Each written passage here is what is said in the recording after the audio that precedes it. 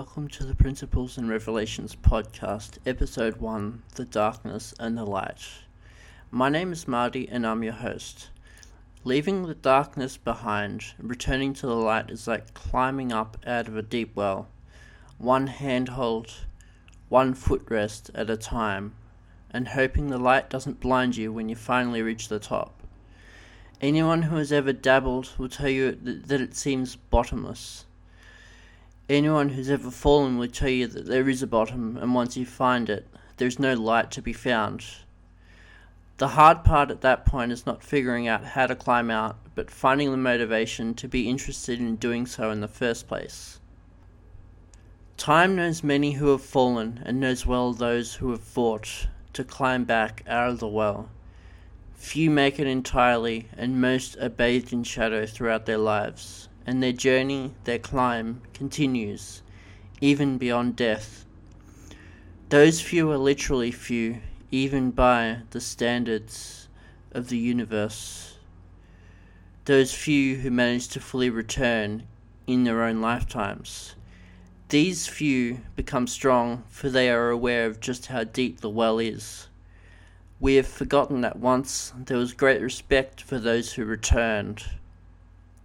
Easier to banish them and to forget their names, to alter their histories, to banish the darkness and any record of it. And it can do no harm.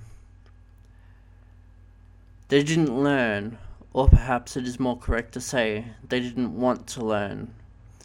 So, after eons of forgetfulness, now there is one who has returned.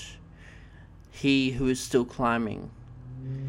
He is somewhere above the center, though at times he's not sure of that. Sometimes the center feels lower, sometimes higher. He can see the bottom far below. He can feel the coldness and the despair of it.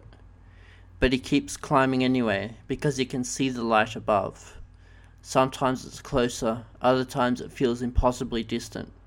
He ignores what his eyes tell him, and places his faith in what he knows, that he is always climbing up, always getting closer to being free of the shadows. That is the truth that he clings to. Along the way, you may feel pain, fear, anger, weakness. All these things are meant to help you along the journey, not hinder you. You should walk out of it when this is complete as a stronger, more effective person. And if you slip along the way, there are those of us that will help you to righten yourself again. What does that mean for us? The journey can be long, hard and painful, but the lessons along the road are meant to make us stronger. And what matters the most is not whether we are in light or darkness, but whether we're climbing or using what we've learned along the way. And that is what this podcast is all about. Principles and revelations from along the way, so that if you slip along your journey, you'll be able to get yourself back on the right path again. Those passages before the meaning were from a fiction author called Flamethrower. And I'll see you on the next episode of this podcast. Thank you for listening.